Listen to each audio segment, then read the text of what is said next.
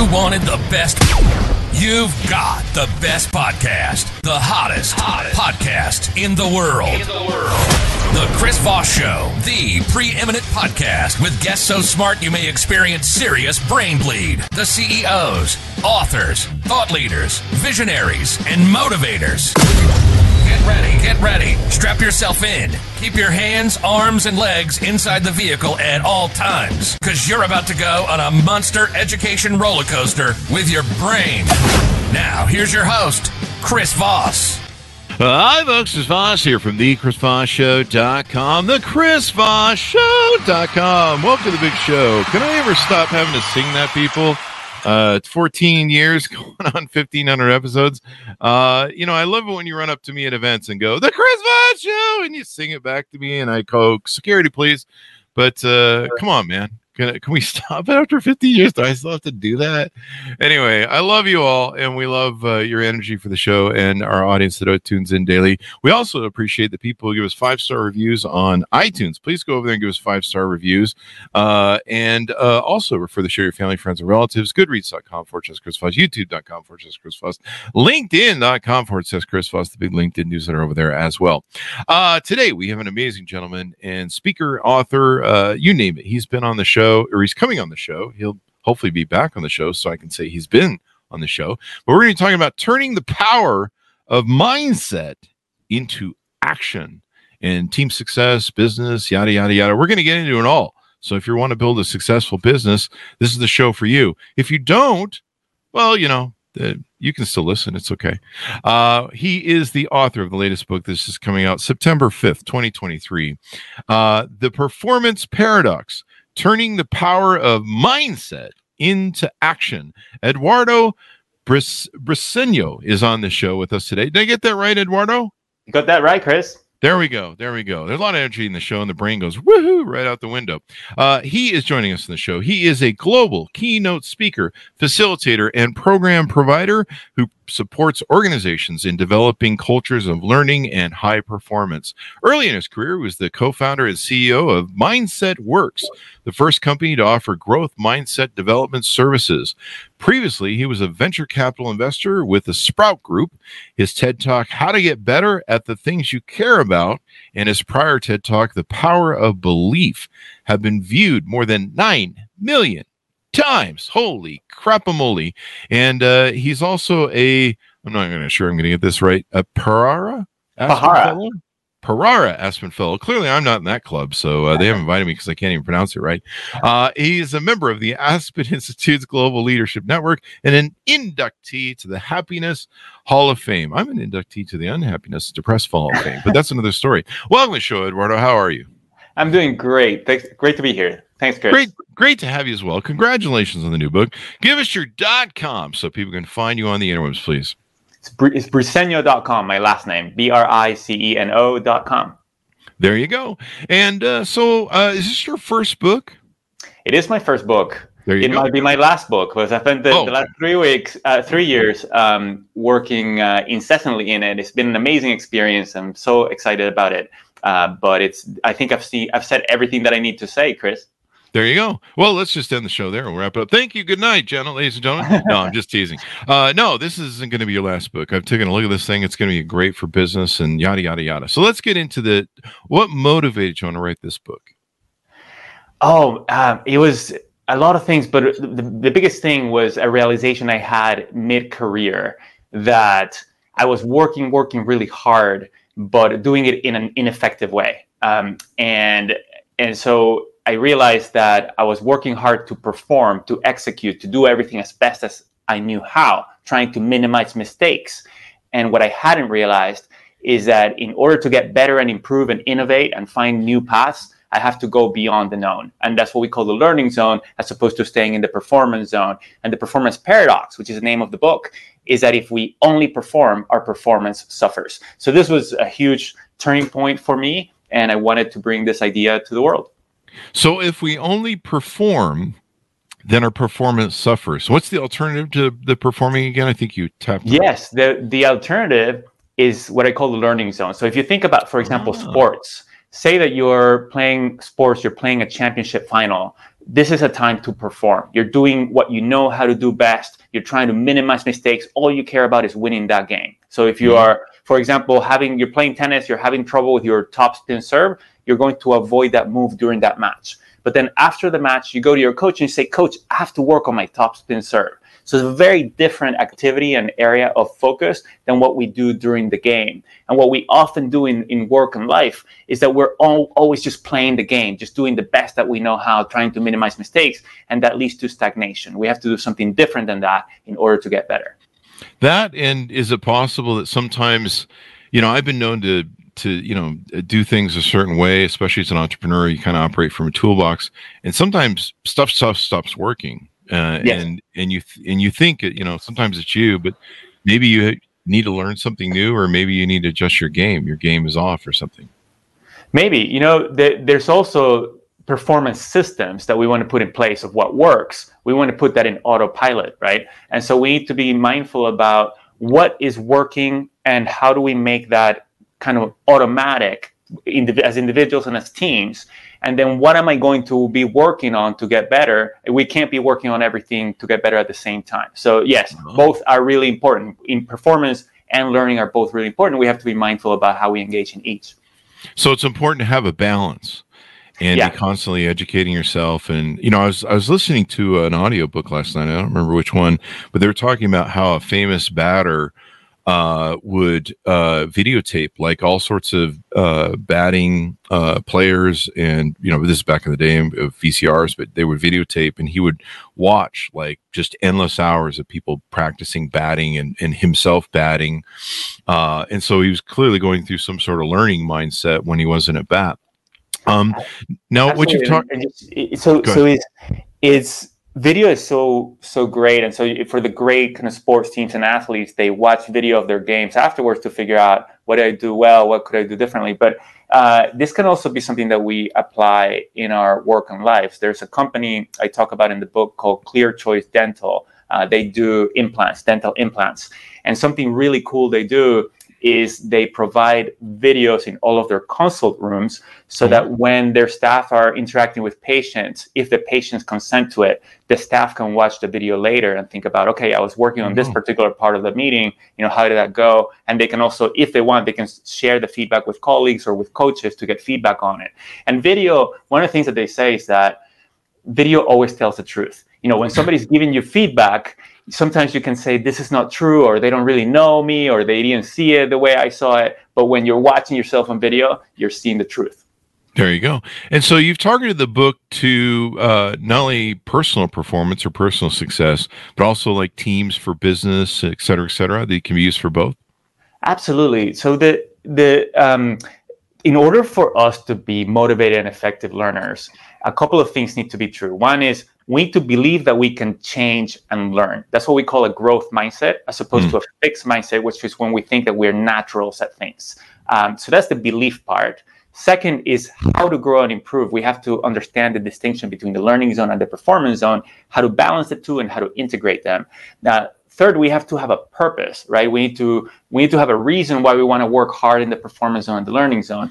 And the fourth thing is we need to feel like we're part of a learning community, because the people around us, they influence us so much, right? And so we can't have the belief that we can change and have great learning zone strategies and systems if the people around us are not interested in learning as well and providing feedback we can learn from. So the working on creating learning teams and learning organizations goes hands in hand with creating learning individuals and advancing ourselves as individuals. Because when we collaborate, when we bring more brains together, we can both learn and perform better.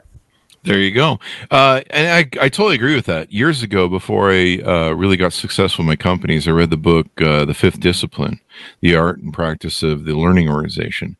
And an organization, you brought up how, if an organization learns, they can perform better, and how teams can perform better if they're learning.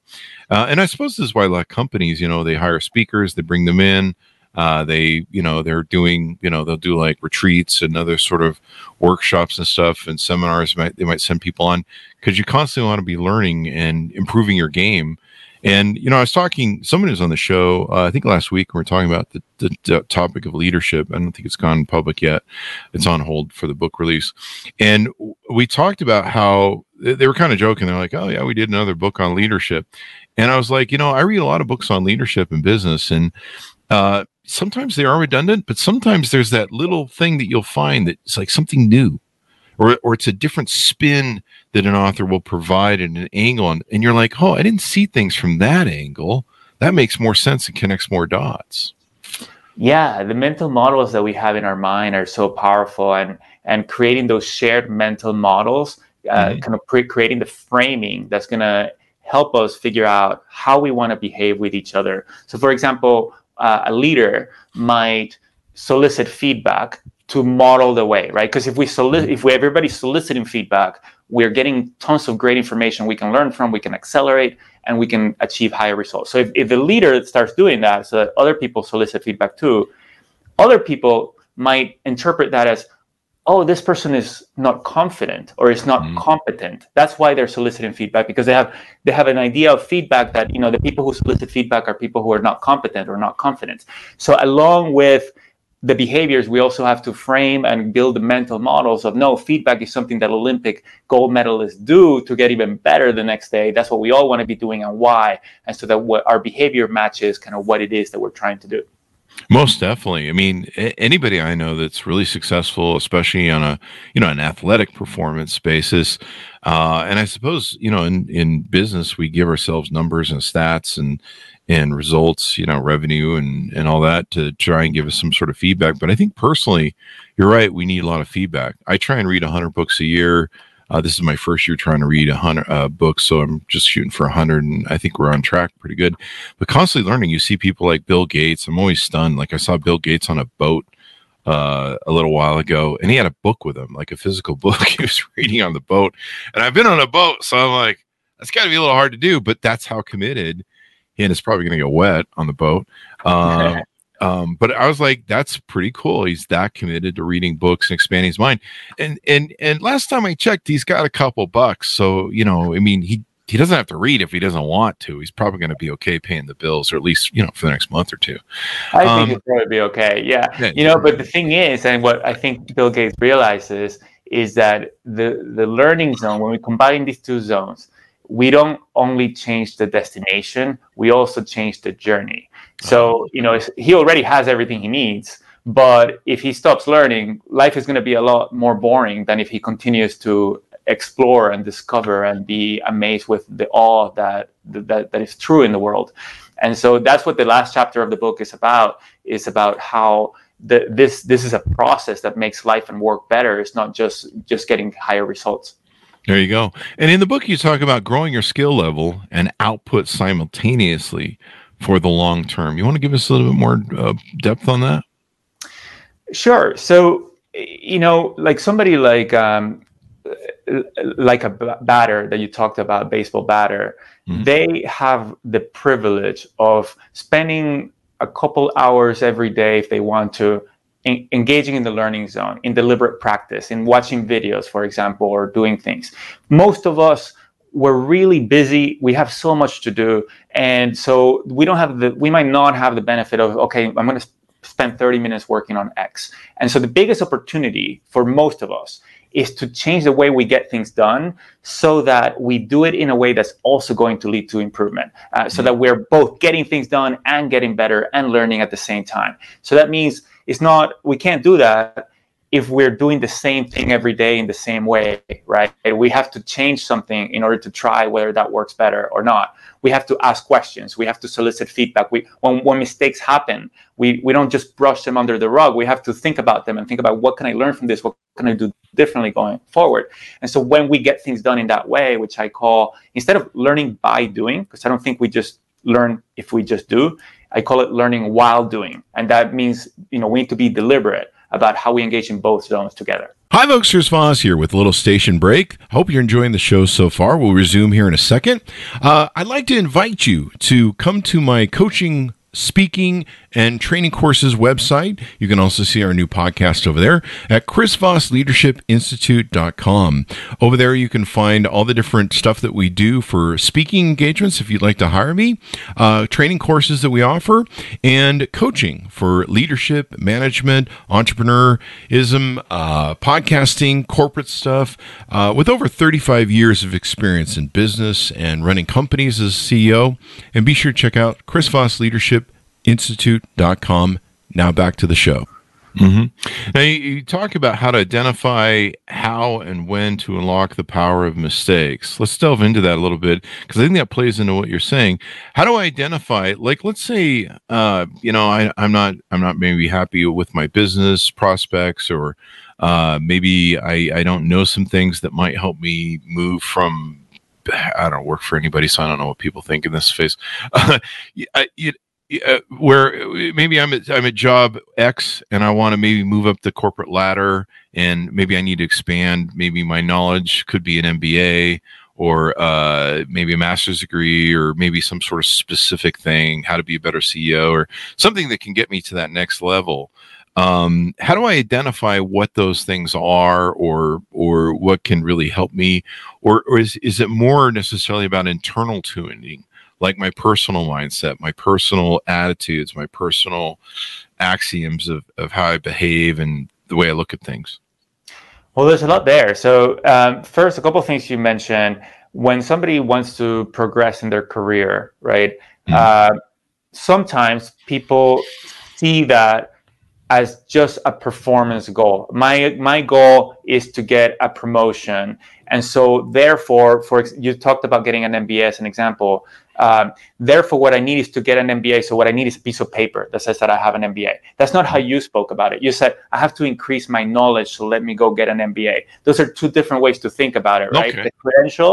The credential, I need to get a stamp, and which is, I think school teaches us that it's just about grades and getting the stamp and the diploma rather than the learning, right? But you talked about something that I think is really important for everybody to keep in mind, which is, how do I grow my skills, not just the credentials? And then, to your point, what skills do I need to work on? And so in terms of what skills we need to work on, feedback is so important for us to be kind of getting information from the people we work with, from our customers, from our boss, from the people that report to us.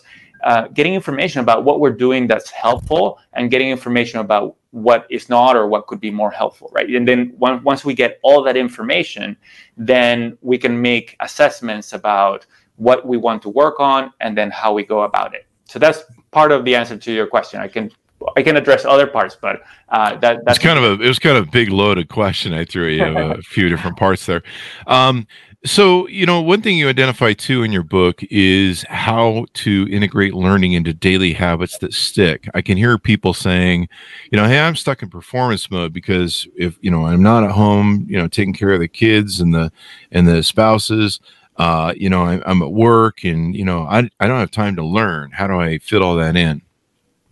Yeah, so time is the biggest. There's two biggest challenges that people voice when engaging in the learning zone. One is time, and the other one is fear, that they feel like other people will think less of them if they don't do things flawlessly, if they make mistakes. Mm-hmm. So with regards to time, the best way to handle the time thing is to change the way we get things done rather than devote blocks of time to learning, right? Mm-hmm. So you brought about habits, the question of habits. A couple of habits that don't take any time and they're really, really quick. One that I think is super, super powerful is just reminding yourself every morning of what you're working to improve. And so every morning I review a document that tells me, it reminds me what are my highest strategic priorities, what am I trying to accomplish? I identify what I'm going to try to do today, what are my goals for today? And one of those things that I'm reminding myself on is, what am I working on? Because then I am priming a growth mindset. I am priming the learning zone, and I am on the lookout for opportunities to improve at that thing as I go about my day.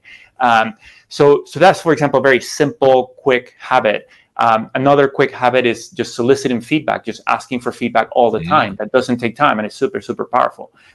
In meetings, kind of what the agenda, what is in the agenda. Do we have an agenda item that is about sharing what we're learning or what questions we have for each other? If we change the agenda, we change the conversation. So those are some of the things that people can do. But thinking about, sometimes people think about learning as a reactive thing. If you make a mistake, then you need to learn from that mistake. And the greatest, most powerful learning is when we do it proactively, when we are thinking, I am changing myself every day, and this is a system and a habit that I have in order to do that. There you go. I one of the ways I consume and learn more is I take advantage of technically, I don't know what you call it, downtime. So I play audiobooks when I'm in the car. Anytime I go for a drive in the car, and usually the gym, I play audiobooks. And then at the gym, I play audiobooks. And I can usually cram in, I usually listen to them fairly fast. Sometimes I'll listen to them around the house if I'm between stuff and nothing's going on. I try not to get caught up in the news and the Twitters and the stuff, although it's good to follow that to kind of go, what's going on in the world today? But trying to do that. And then I started another thing recently, a couple months ago, where in the mornings, before I turn on my computers, I go make my coffee and I go sit in the sun and I get my 20 minutes of vitamin D soak, if you will.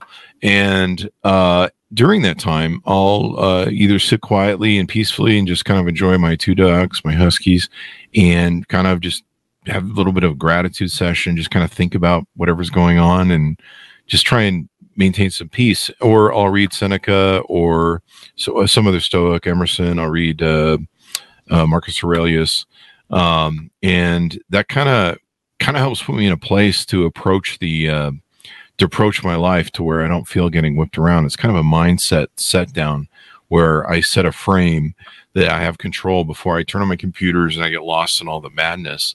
And that seems to really give me a base to work from in not only learning and educating myself, but just taking that little bit of time to get centered and present. That's awesome. I love that, Chris. And I do something similar. The first thing I do every morning when I'm still in bed, and this is what I consider my most important habit, is I just give thanks. I give thanks for life, love, health, and peace. Those things that are in my life and in the world. Because if I didn't do that, my mind would go to that Twitter and news that are a lot of negative things, right? I would be thinking about the hate and the war and the disease and so being grateful for what is and the amazing thing that life is, and the most important things, putting things in perspective, that sets me up for the day. And then the other thing that you brought up is kind of the proactive piece, is that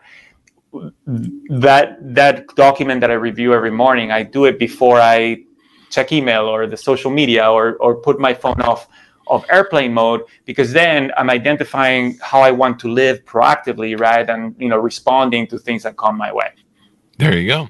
Yeah, it being able to take time, recognize downtime, because I think everyone they commute, or maybe there's some time that they're doing stuff, and so many people you look at, like I have friends and they'll post about how many movies they watch on Netflix or whatever, and I'm like, Jesus, you have a lot of time on your hands, man. Like, listen to an audiobook. Like, the car is great. Like, I can consume a lot of an audiobook driving back and forth and doing things in the car. And it actually brings a little bit of peace and mental state to, whatever sort of BS is on the road and some idiots driving around. What have we touched on you want to tease out about your book? Sure. One thing that connects to what you were just saying, and you said a little like just before, is that I do very similar things to what you do in terms of audiobooks and listening to, your podcast or other podcasts, but sometimes my brain feels like it's going to explode. And like, what I want is just to have downtime or let my mind wander. So rest is also really important. Play, connection, there are other things that are important in life. But when we connect with the amazing thing that learning is, then that drive can be that much more enjoyable, like you're saying, because you're listening to an audiobook that's just awesome. So that's one. You also earlier talked about mistakes or asked about mistakes. Mistakes. Some people kind of present mistakes as mistakes are great because we can learn from them.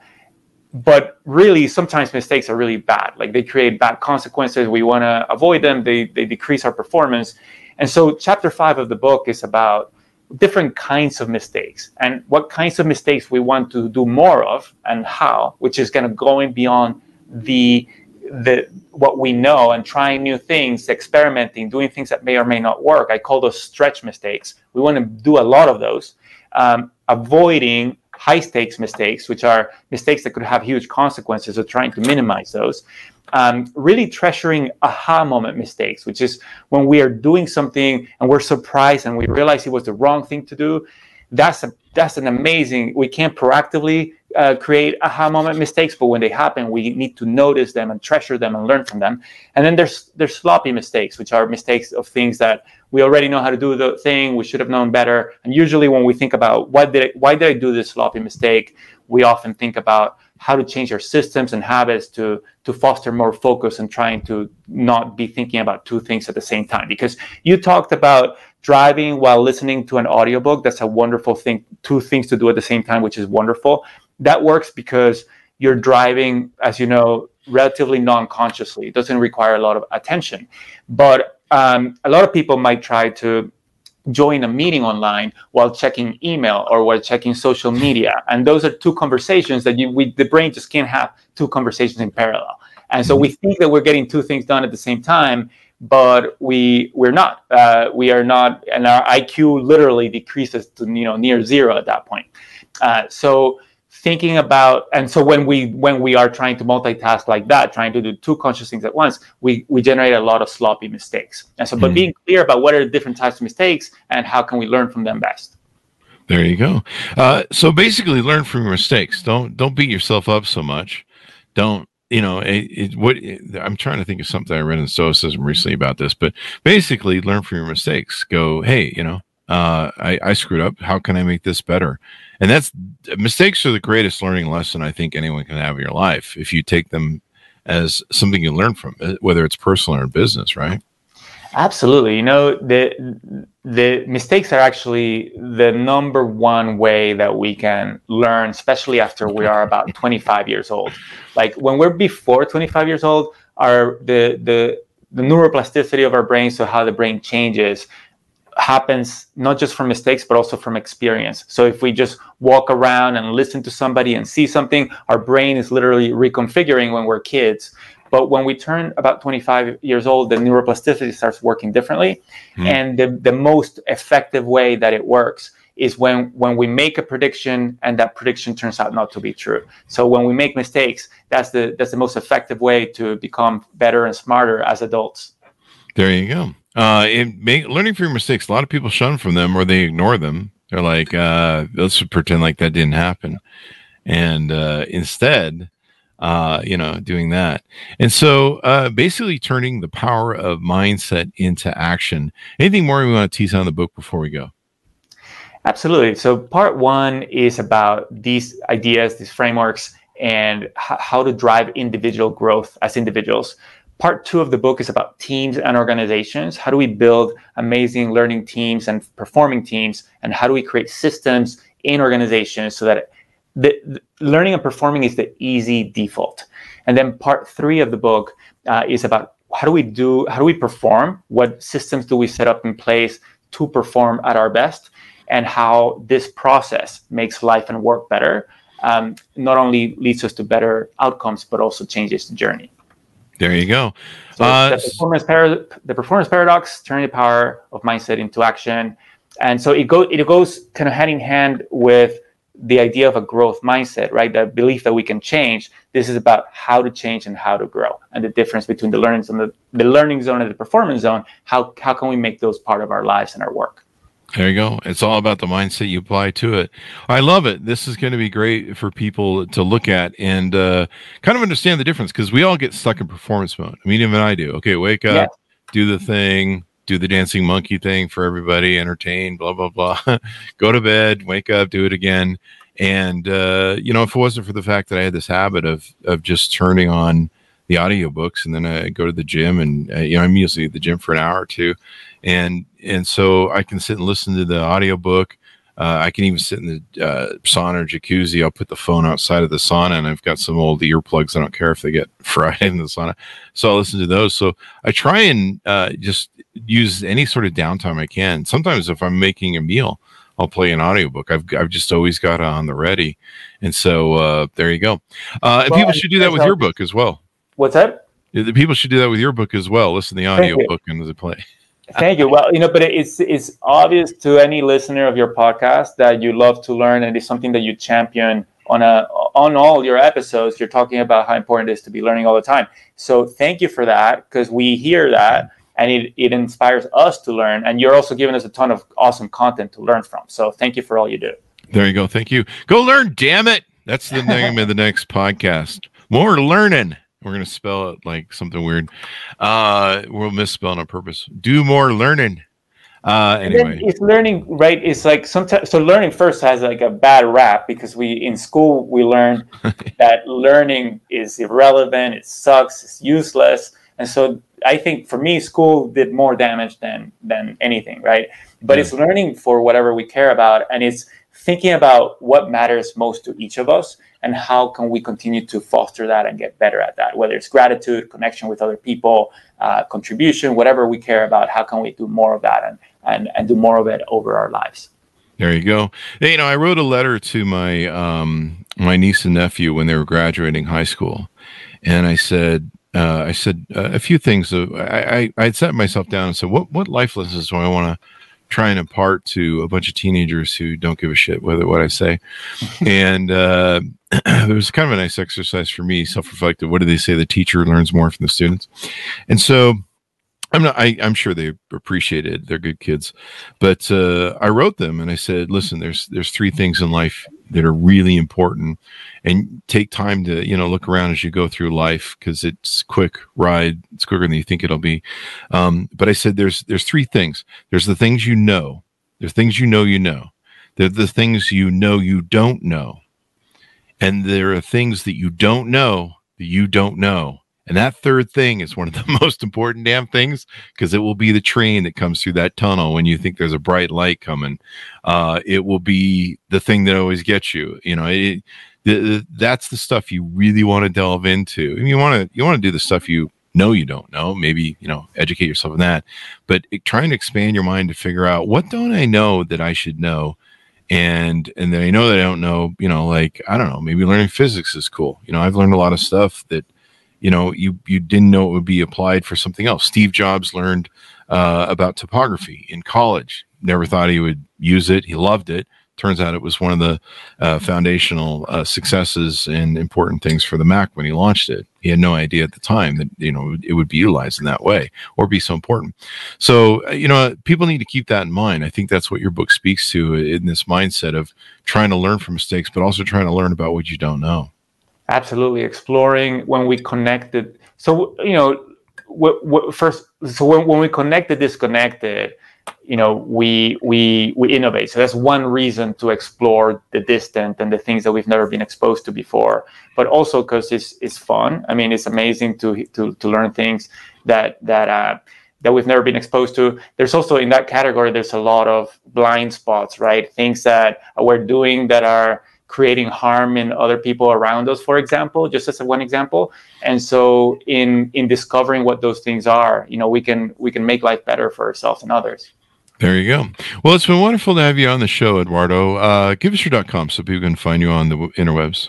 Sure. I'm at briceño.com, Briceno. And I'm also very active on LinkedIn, Eduardo Briceño. Thanks for coming on again. Thanks, Chris. This was great. There you go. Thanks for my audience for tuning in. Go to wherever fine books are sold. Order up The Performance Paradox, Turning the Power of Mindset into Action. Available September 5th, 2023. Thanks so much for tuning in. Be good to each other. Stay safe. And we'll see you guys next time.